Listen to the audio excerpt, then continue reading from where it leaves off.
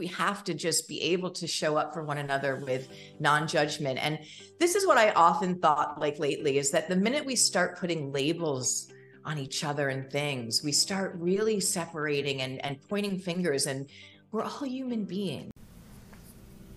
I'm Suzanne O'Brien, former hospice and oncology nurse, and now the founder of the International Doula Givers Institute. My life's purpose is to teach others how to care for those at the end of life. So if you are a family member wanting to learn how to care for someone you love at the end of life, or you are someone who wants to be a professional end-of-life practitioner, this is the place for you. So sit back, get a cup of tea, and relax. This is the Ask a Death Doula podcast.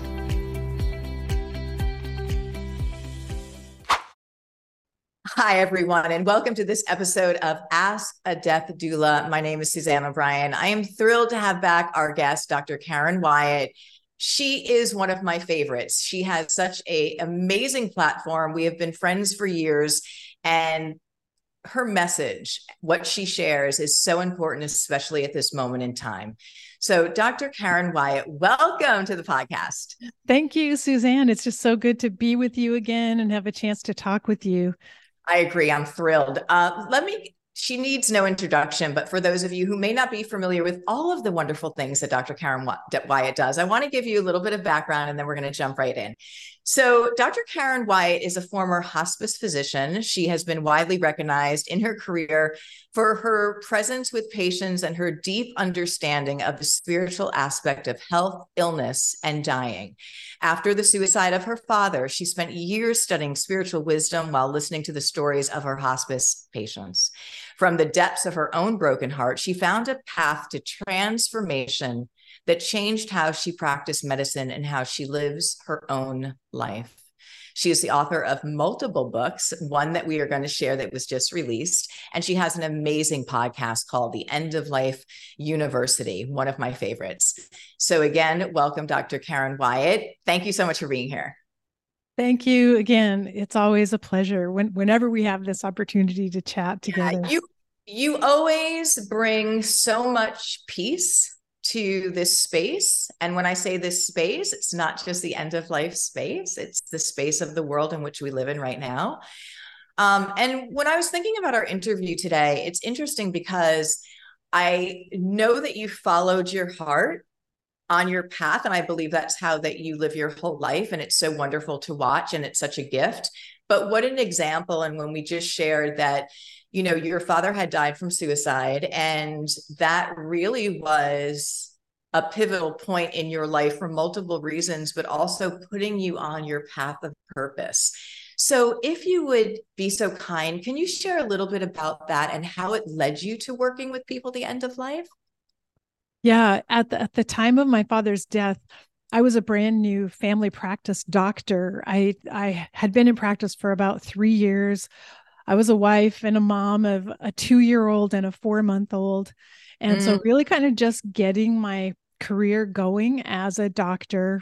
And my dad's death by suicide was just such a sudden shock, as you can imagine, and completely devastating. And especially for me, as a doctor, for one thing, because I did extra training in psychiatry, and I had worked a lot with patients with depression. I'd helped a few people who were suicidal. And to think that I had this training and yet I couldn't help my own father, I couldn't save my father, that's what really just destroyed me with guilt and feelings of inadequacy, and really just questioning everything about myself. And the other thing is, I came into medicine with this belief that love is the force that heals. And so ever since I was a teenager, I'd been studying love. And I realized as a doctor, the most powerful thing I could ever do is learn how to love and show love to my patients. And then again, but my father, who I loved more than anyone in the world, my love didn't save him. So his death in so many ways destroyed me. I mean, in ways, you know, on the spiritual path, we need to be destroyed sometimes. Destroyed all those beliefs I had about medicine, about love, about my spiritual path, everything. And it was so much to recover from. I was floundering in my medical practice, not sure I should even be a doctor, not sure Yeah. that medicine made sense anymore. And then one day I got this inspiration. I literally heard a voice, so which many people would think I was crazy, but I heard a voice that said, call hospice. And at that time, I wasn't even sure what hospice did because that's how little training I'd received in end of life care or anything about hospice. But I trusted that voice. So I looked up our local hospice and called, and I just had this feeling like I'm supposed to work with them somehow. So I asked, do you take volunteers? Is there anything I could do? I'm a doctor. I don't know. I don't know. I just feel like I'm supposed to work with you. They told me their medical director had just resigned. And they said, we've been sitting here panicking and didn't know what we would do. We can't keep our doors open without a medical director. And now you're calling us right at Right. this moment. So I got a job as a volunteer medical director for hospice in that moment, having I didn't know anything. I didn't know anything about death or dying, but I just knew that's what I'm supposed to do next. And that ended up being the thing that changed my whole life for me and helped me find the healing I was looking for. So quite a few things that I want to emphasize here is that little voice that speaks to us is, to me, connected to our heart guidance, that higher wisdom, that being part. We're human beings. The human part, really, really complicated, right? With all of the ego and things that we go through. The being part, which is a part of us, has the answers, knows the path, will put you on the direction. And when you hear that voice, and we all have those moments, there should be, when you know that it's really that higher voice, there should be a calm peace that comes about, even though, like Karen just shared, why was it saying call hospice? I have no hospice. That didn't entertain me. And I followed it anyway. And that one yes, and trusting that inspired guidance put her on her path of purpose. And this is, in my opinion, what I've learned from working with those at the end of life about the two guidance systems, the ego, human, and that higher being part. And when we know that there are two, and how to trust, which won't make analytical sense many times, when we trust in that, it leads us on that higher evolutionary path of our soul growth and our purpose. And so from something that I can't even imagine how devastating that was, that you trusted. It's sort of like you broke open, right? You released what you had thought, all of these things. And that's really, it's not easy. We're not saying it's easy, but it allowed you to sort of empty out, to then be open to follow, because you were looking for any direction. And I just want to share also about love. I love that you started with that, because love is the medicine. There's only love or fear. And through fear is the anger and the ego and the, destruction of separateness and all of that. And love is the answer. However, and I've realized this with people in my own life and also with my patients, is that we can't do the work for them. And I think that is a combination of something very important for us to learn individually, because that is ego trying to fix it, and a lot of times we know what would make a situation better, but if somebody's not ready to receive that or do that, we can't force that. And we have to be able to step back and allow the love and the empathy to just engulf them in whatever way. And I think that can be really, really hard to have that realization. Yeah, I think that's something that I gradually came to learn about, because it took years of doing this work and sitting at the bedside with hospice patients, but to realize that the message here was that I needed to learn how to love so deeply that I could keep carrying love, even in the times of the greatest pain and the greatest suffering and the biggest challenges, that I could continue to carry love and not lose my faith in love, like not lose my connection to love. And that it doesn't mean that my loving is always going to make things better for someone else, just as you said, because we can't necessarily fix other people. And that was something I needed to learn that. I needed to recognize that. Yeah. So I think that for today in our world, what you just shared is so very important, because for me, even personally, and I know for many, when we are seeing what's happening and exposed to just so many different things, I think it's so important to not lose our level of love, because it's so easy to start getting angry and look, we have to stand up and we have to make change. But if we start to go down those paths of pointing fingers and screaming, we're not holding a space of compassion and love for the world, in which there's obviously, let's go back to when you surrendered to letting it all go. You couldn't save your father in what your definition of what you shared, although I do believe there was meant every gift in that beautiful space for you.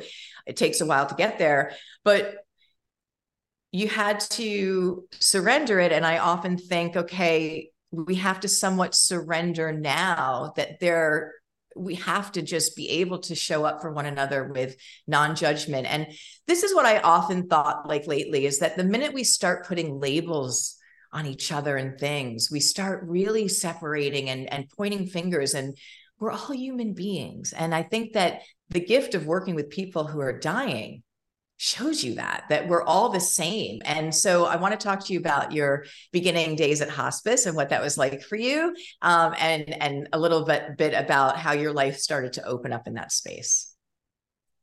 Yeah, well, of course, I knew nothing about death and dying, how to care for a dying patient, which isn't that terribly sad. I was a family medicine doctor and I knew nothing about death and dying. So I learned everything from the nurses. We had some veteran nurses, who'd they'd been doing hospice for 15 years. They knew everything. And I followed them every day. I went on all their home visits with them, and I just soaked it up and learned everything from them. And it was humbling, as a doctor, just to realize I'm not the person who knows everything. I'm the beginner. I'm the student. I don't know everything. And I'm supposed to be in charge, like the head of the team here, but I'm not the person who knows things. And I will always defer to what these people with experience tell me. And that was a really good experience for me as a doctor as well. I'm sure. And I often think about our doctors, especially in today's world, because as we're going to talk about your beautiful book that you just wrote, going back thousands and thousands of years, where death was more common and people experienced it, and it was in the home and it was in front of them and all that. But as we were saying before we started the podcast, that death is a part of all of our lives, but we've removed all the teachings and we pushed it out so that it just shows up. And of course that can't go well. But for our doctors, we expect them in a blanket statement to fix it. We're asking that. I've heard family members say, doctor, fix this, for somebody who's 95 years old with stage 4 cancer that's all over their body. We haven't taught doctors. We haven't given them the education, the support, and the permission to know that end of life is a natural part. We treat it like they failed right now if somebody dies. How unfair is that?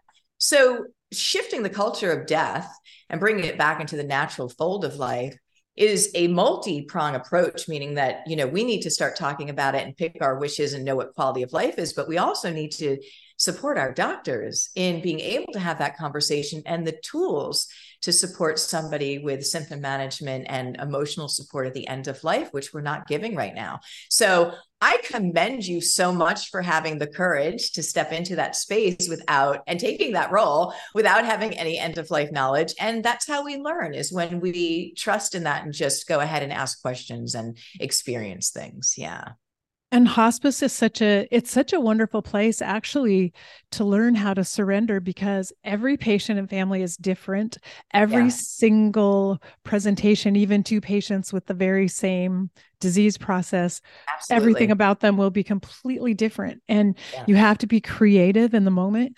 And the most important thing you can do is just listen and actually hear what they're telling you, because that's where you'll start to figure out what the next step might be or what's needed in that situation. And it's actually probably the way all medicine should be practiced, but I was hospice going to say that. invites you in to practice in that way. So I love this because as you're speaking those words, I'm thinking that this is not only with all medicine should be like this, but this is the way we should show up in our lives with one another, is to be present, to not take over, to not try and route it and want our needs met, but what's in front of us. And I think we're all really searching for meaning, especially in this world today. And how can we individually show up? And what's the answer? Because obviously the answer is not what we've been doing. So that's not what is working. And I think to meet people where they are, just like you just shared, without an agenda, without judgment, and knowing that every single person, which is correct at the end of life, every end of life is unique because of their journey and their different dynamics of their life. But every person we meet, their journey is different and we don't know their story. So they might look a certain way and they might have a certain label, a title or whatnot. And you might put them in a bucket, assuming that they have it all, everything's great. And we don't know people's story. We should never assume, because I feel like people are carrying burdens, all of us, that we don't know about. And just to show up with more compassion and kindness and presence is something we can all do right at this moment.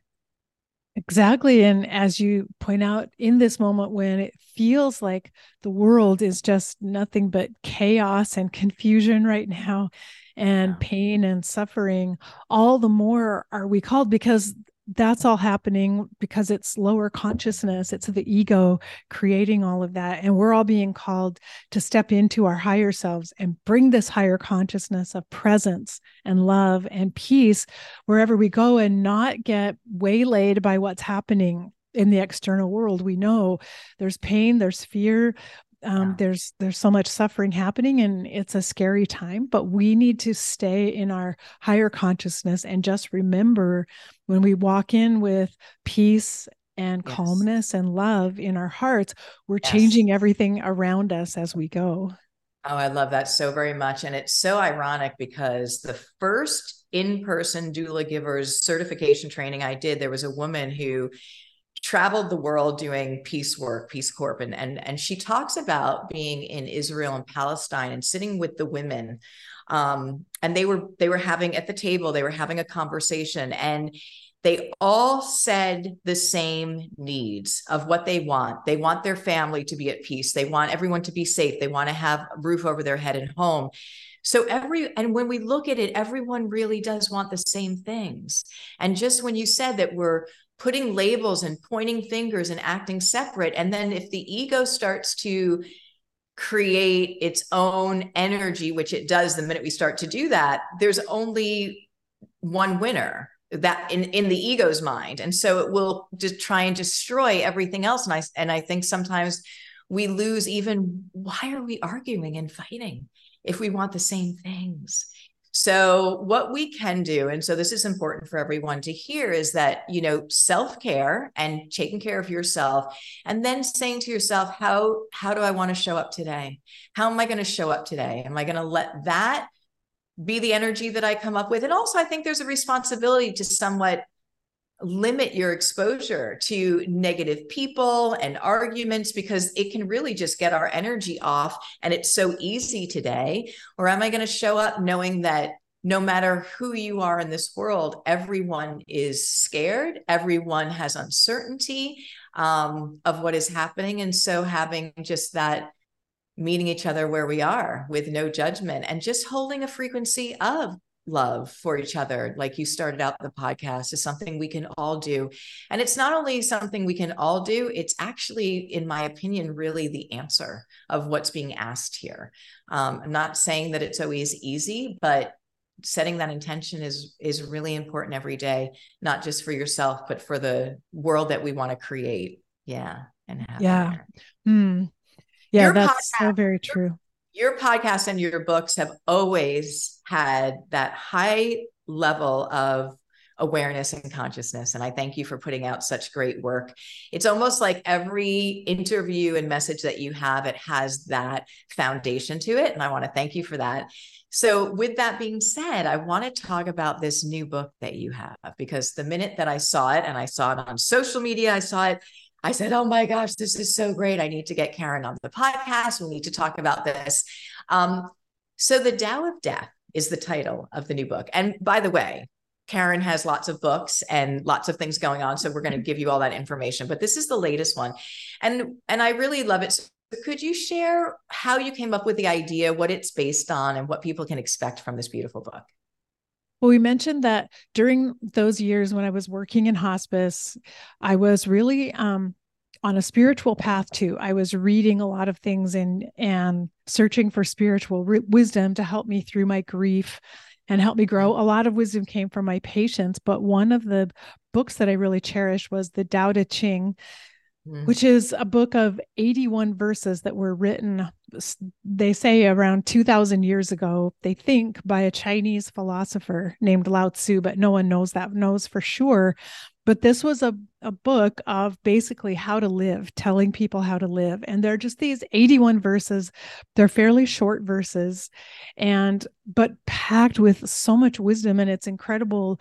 Like, wisdom for 2,000 years ago is still wisdom for today, because we're still just human, and we're still just dealing with our egos and with all the same issues. But as I thought, well, a couple of things happened. I was thinking about the fact that the Tao Te Ching is so powerful, and it does mention death. I mean, it talks about like the cycle of death, that you can tell that in the philosophy, it includes awareness of death, but most of the verses don't deal directly with death. And I thought, what if I were to rewrite these verses and include death in every verse, so that I had the perspective of death kind of added in. And it seemed important to me because 2,000 years ago, when Lao Tzu wrote this book, I think people then were probably much more aware and embracing of death as just part of life, because it took place where they lived, in the home. They saw it all the time, frequently. And in our society, we really need constant reminders that death is a reality. We're mortal. And so I thought it makes sense why now this adaptation might seem appropriate now, because we need to make sure death is included in this wisdom that we read, so we're not leaving it out and ignoring it. I love that. And, we're going to talk in a minute about the lessons you've learned from the dying, but I'll say that working with people at the end of life has taught me everything about how to live in the most beautiful way, things I would never have learned any other way. And the fact that we are, even some people, afraid to say the word death is a big part of, in my opinion, the chaos of the world. Because if we brought in the teachings, which are universal wisdom teachings of what end of life awareness provides us, and I'm going to ask you some of your pearls that you have from people at the end of life, we would have a much different world that we see right now. But we'd also have an understanding that, and I'm going to say this in a way that hopefully invites everyone, that there may just be a much bigger picture of what this human experience is and what we know of it. Because when you are at that beautiful threshold at the end of life, there's something incredible that happens energetically, the wisdom that patients share. Right away, I recognize that people at the end of life were saying the same things of what they wanted to impart before they left. And this would shift grief, and it would shift that, do we die? And it would shift the fact that we're not separate. And thus, then we probably wouldn't be doing this destruction that we do. So I absolutely love that, Karen. Would you share some of the things that you have learned from those at the end of life about how to live? Yeah, I think the very first thing that I learned, because it's what I needed to learn being in the midst of my grief, was, first of all, that everyone has pain. Life has pain. and grief. And everyone experiences that. And I was at a time in my own grief when I just wanted the pain of that grief to go away every day. That's all I wanted. Just make this go away. I just want it to end. I want it to be done. I want to get through this. I want it to disappear. And suddenly I realized from my patients, no, wait, that isn't actually how it works. And I began to see from them that it's actually our pain that opens the door for us to grow and transform. And that if I tried to just ignore my pain or make it go away, I'd be denying myself this opportunity to learn things and grow, and that I needed to go through the pain. I had to experience it, allow it to be part of my life, and even embrace it. And that was so powerful. And that lesson came to me pretty quickly, because you sit and listen to people's stories and everything they've been through as they're approaching the end of life. And it's like, oh, I'm not alone here. Me suffering from my grief. Everyone suffers in one way or another. And I'm not alone, and it's just part of life. So it helped me turn toward that pain instead of trying to reject it. I love that. And I think it's not only a part of life, I think it's a promise of life, that these are our opportunities to expand, to level up.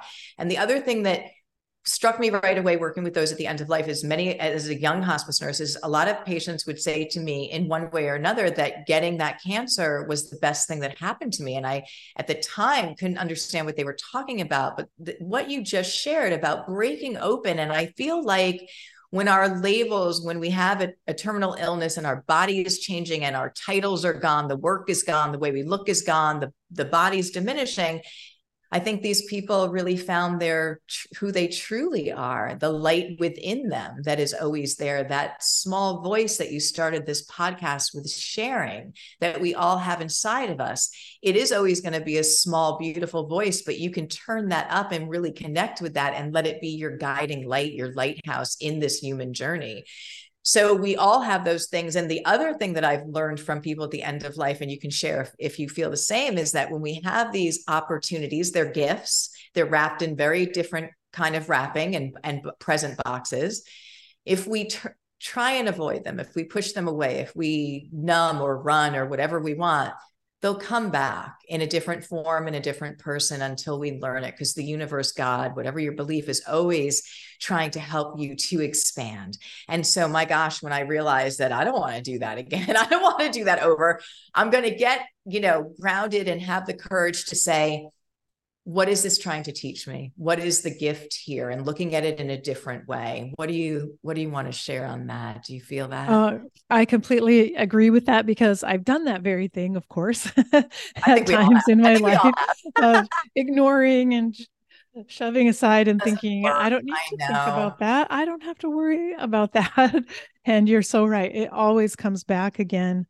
And then I think that's also where a deeper lesson about love came in, because I realized I thought that love would just make all the pain go away. And that's how I wanted to use love prior to my dad's death, like as, oh, here, love's a tool. It will make all the pain vanish, and the pain's not good, so we want to take it away. But I was thinking incorrectly about that. And that's what I needed to see, is that isn't what love is for. Love doesn't make the pain go away. Love helps us carry the pain and embrace the pain and go deeper and deeper within ourselves. It's interesting because, and we think about this because a lot of us do a lot of this work with just people, the end of life and the whole journey. And when people are carrying wounds from their childhood, which we all have, that's part of the promise of life. When we think of love of a parent, obviously it's probably the most intense, beautiful relationship you have. That there's a lot of times that love is conditional in this human world, and love is not conditional. And so interestingly enough, when we show up and say, I'm going to shower all this love on this person because I want them to have this result, I have to think of myself. And that was a big thing for me, is to realize that I can't always fix a journey for somebody, but I always can show up with no judgment to give as much wisdom and opportunity for them to have choices and to take it. But if they don't take it, I can't make that about me. And I know that's hard for some of us, but it's an incredible lesson to learn. And it doesn't mean we don't show up and give all that love, because we do, without there being a agenda on the back end, as positive as that agenda might be. We have to always remember, that it's showing up and loving and holding space no matter what is happening on the back end. And then that also incorporates a certain amount of forgiveness, because we just learn how to release people from blame. And you talked about pointing fingers and needing to blame someone, which is what the ego does. But from our higher selves, we learn that it's okay. However people respond, it's okay. We learn how to be in that space of just releasing and letting go, and not holding on to lots of anger and blame and bitterness about the things that have happened. Absolutely. And I think at the end of life, you and I both know that this shows up a lot, because what I always say is everyone's stuff bubbles up to the top.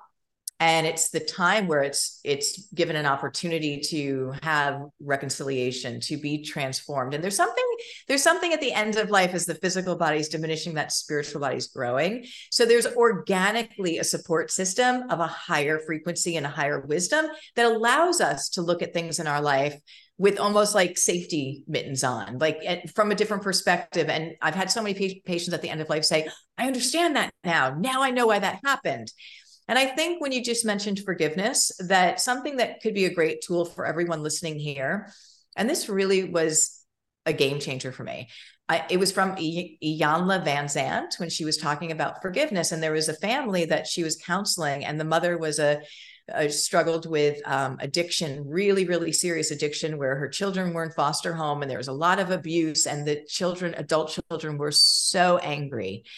And she had the session. Now the mother was older and they were all there. And Iyanla turns to an adult daughter and says, ask your mom for forgiveness.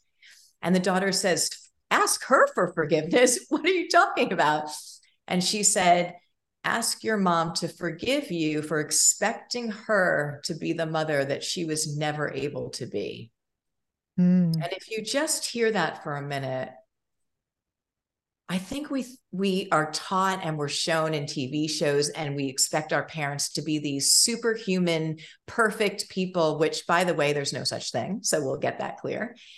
But they have their own journey. And if they don't have the tools, and never did have the tools, to be the mother or the father that you expected, and you're constantly wanting that, you're angry that they're not that, you're just suffering yourself, because they've never had. And it's also this took a lot to get here.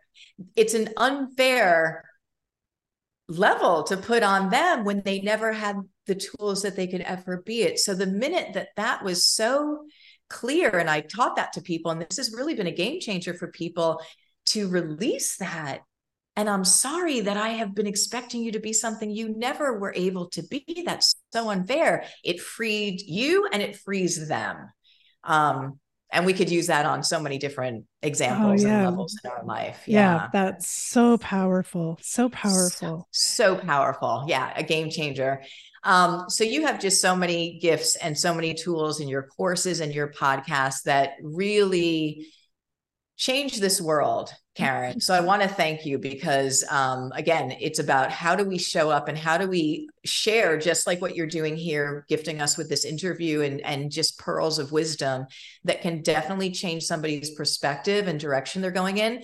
So with that, I just want to end with, if you could give somebody who's really struggling today with the intensity and the weight of the world, of maybe their own journey, if you could just give maybe a tool about one step that they could do or take in the day that can help align them in a higher frequency, where that if they put that into practice, they can start on that path of really breathing, being able to show up in that higher space of love in which you talk about. Well, there's a couple of things. One tool I use a lot is simply like putting my hand over my heart and taking a deep breath in the moment, because it's a really good way. somehow it helps me connect with my higher self. Just that gesture, it somehow brings me back into connection with my higher self. And sometimes I find myself flying off. I'm reading something on social media and I'm Yeah. feeling Yeah. despair and Yes. worry and fear. And if I stop for one moment, take a deep breath and put my hand over my heart, can come back to my center.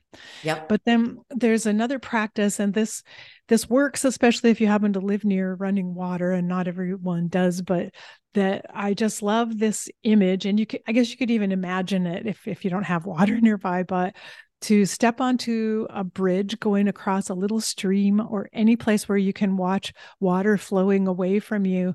And as Mm-hmm. you stand and watch the water passing under you and flowing away, just imagine that you're releasing all the things you've been holding on to that are actually hurting you and that are becoming obstacles that are keeping you from Mm-hmm. being in your higher self, from feeling the love you want to feel and share, and just let it go and use that moment Yes. to surrender it. And when you're done with that, turn around and watch the water flowing toward you and feel this water now is bringing you openness and spaciousness and more space and more love into your life so that you can go out in your day. So you don't have to literally be on a bridge, but you can just imagine that Mm-hmm. scenario as a way of letting go and then allowing higher consciousness to fill you so That's you can move beautiful. through your day. I'm thinking that people could maybe even do that in the shower, watching water go down the drain and then kind of just looking up and seeing it fall. And I mean, I'm just like, that's the image that came if we don't Ooh, have. that's Yeah. actually that's a really good point. Like you can do that every day Yeah, we could in do the it every day. shower. And Yeah. what a great thing, because I really do. And I know from my own practice is that before I jump out of bed and what I call my day gets kind of, off and running, I set an intention. And it's almost to me, I think about setting like my thermostat of my energy. And I want to make sure I'm opening my heart and I want to make sure I'm grounded and present. And it literally just taking a few minutes to set that intention shifts me into that being, shifts me into the parasympathetic, calms my nervous system. And I love that you said when you just literally put your hand on your heart, it brings you back. And I almost think of us as, again, operating in two different gears, first or fifth. And we're really in, and most people don't understand this, that we are in this fight or flight, stressful world where we're like in survival mode, just trying to survive. I mean, everyone, anxiety and just the weight of that.